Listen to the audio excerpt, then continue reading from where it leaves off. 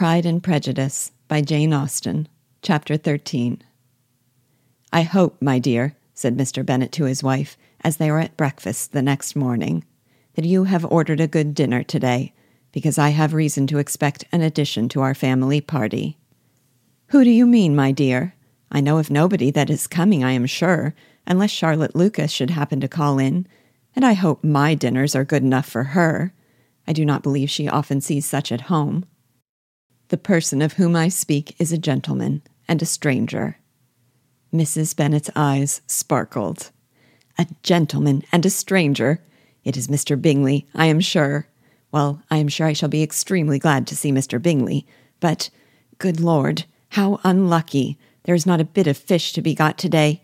Lydia, my love, ring the bell. I must speak to Hill this moment." "It is not Mr. Bingley," said her husband. "It is a person whom I never saw in the whole course of my life."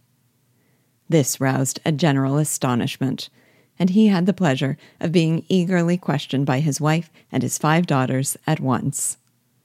After amusing himself some time with their curiosity, he thus explained: "About a month ago I received this letter, and about a fortnight ago I answered it, for I thought it a case of some delicacy and requiring early attention.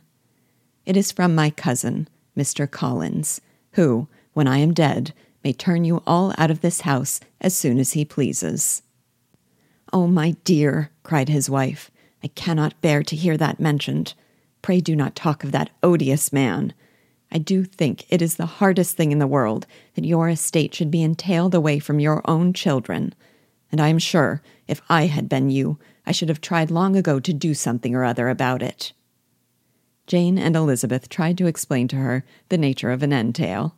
They had often attempted to do it before, but it was a subject on which Mrs. Bennet was beyond the reach of reason, and she continued to rail bitterly against the cruelty of settling an estate away from a family of 5 daughters, in favor of a man whom nobody cared anything about. "It certainly is a most iniquitous affair," said Mr. Bennet, "and nothing can clear Mr. Collins from the guilt of inheriting Longbourn. But if you will listen to his letter, you may perhaps be a little softened by his manner of expressing himself." "No, that I am sure I shall not, and I think it is very impertinent of him to write to you at all, and very hypocritical. I hate such false friends. Why could he not keep on quarreling with you, as his father did before him?" "Why, indeed? He does seem to have some filial scruples on that head, as you will hear." "Hunsford, near Westerham, Kent, 15th October.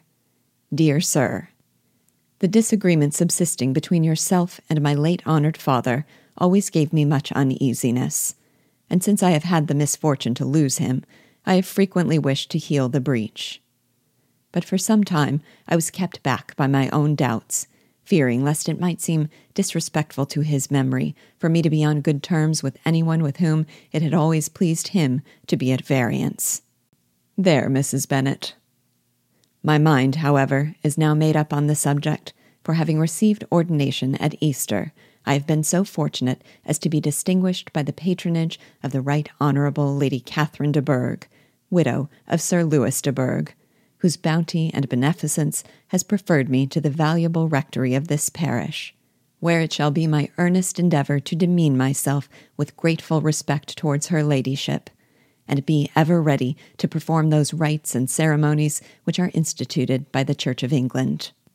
As a clergyman, moreover, I feel it my duty to promote and establish the blessing of peace in all families within the reach of my influence. And on these grounds I flatter myself that my present overtures are highly commendable, and that the circumstance of my being next in the entail of Longbourn estate will be kindly overlooked on your side, and not lead you to reject the offered olive branch.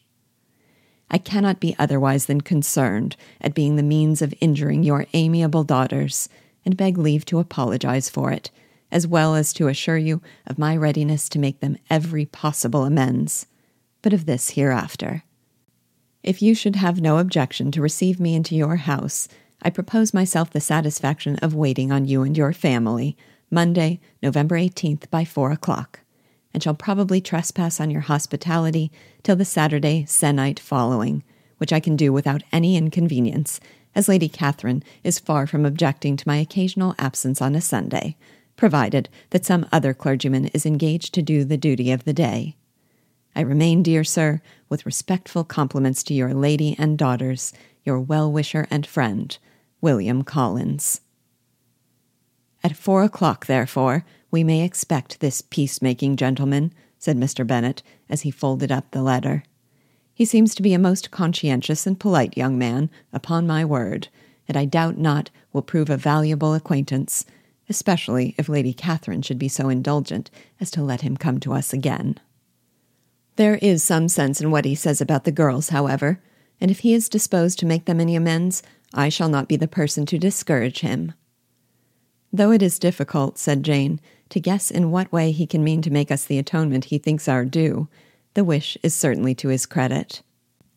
Elizabeth was chiefly struck by his extraordinary deference for Lady Catherine, and his kind intention of christening, marrying, and burying his parishioners whenever it were required.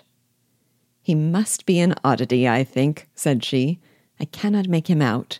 There is something very pompous in his style. And what can he mean by apologizing for being next in the entail?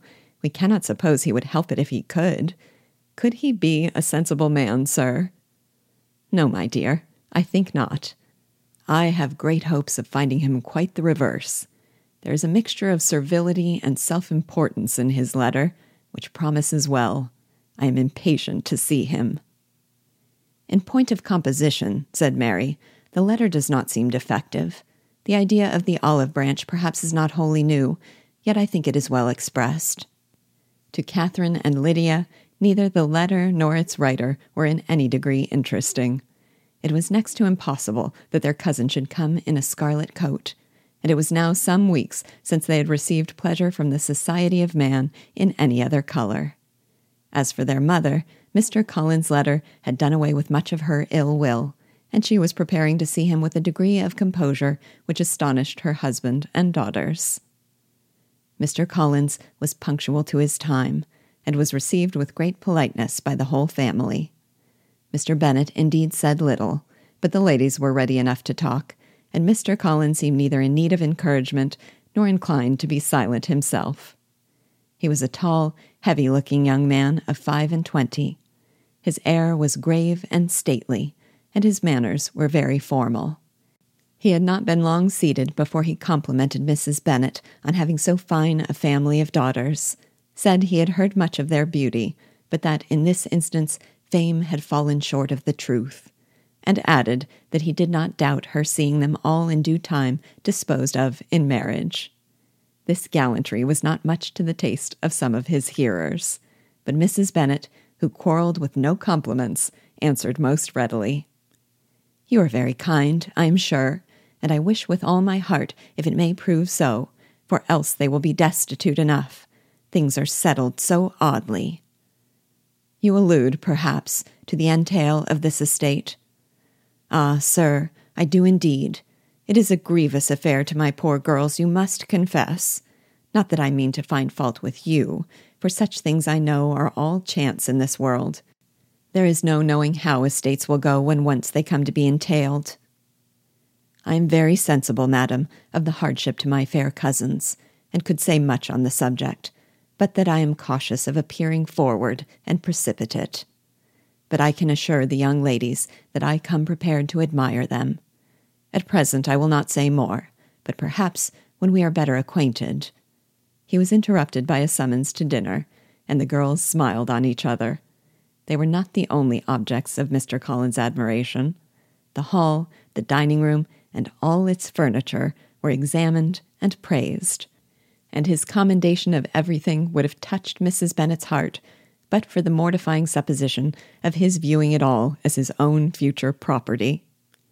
The dinner, too, in its turn, was highly admired, and he begged to know to which of his fair cousins the excellency of its cooking was owing. But he was set right there by Mrs. Bennet, who assured him with some asperity that they were very well able to keep a good cook, and that her daughters had nothing to do in the kitchen. He begged pardon for having displeased her. In a softened tone, she declared herself not at all offended, but he continued to apologize for about a quarter of an hour.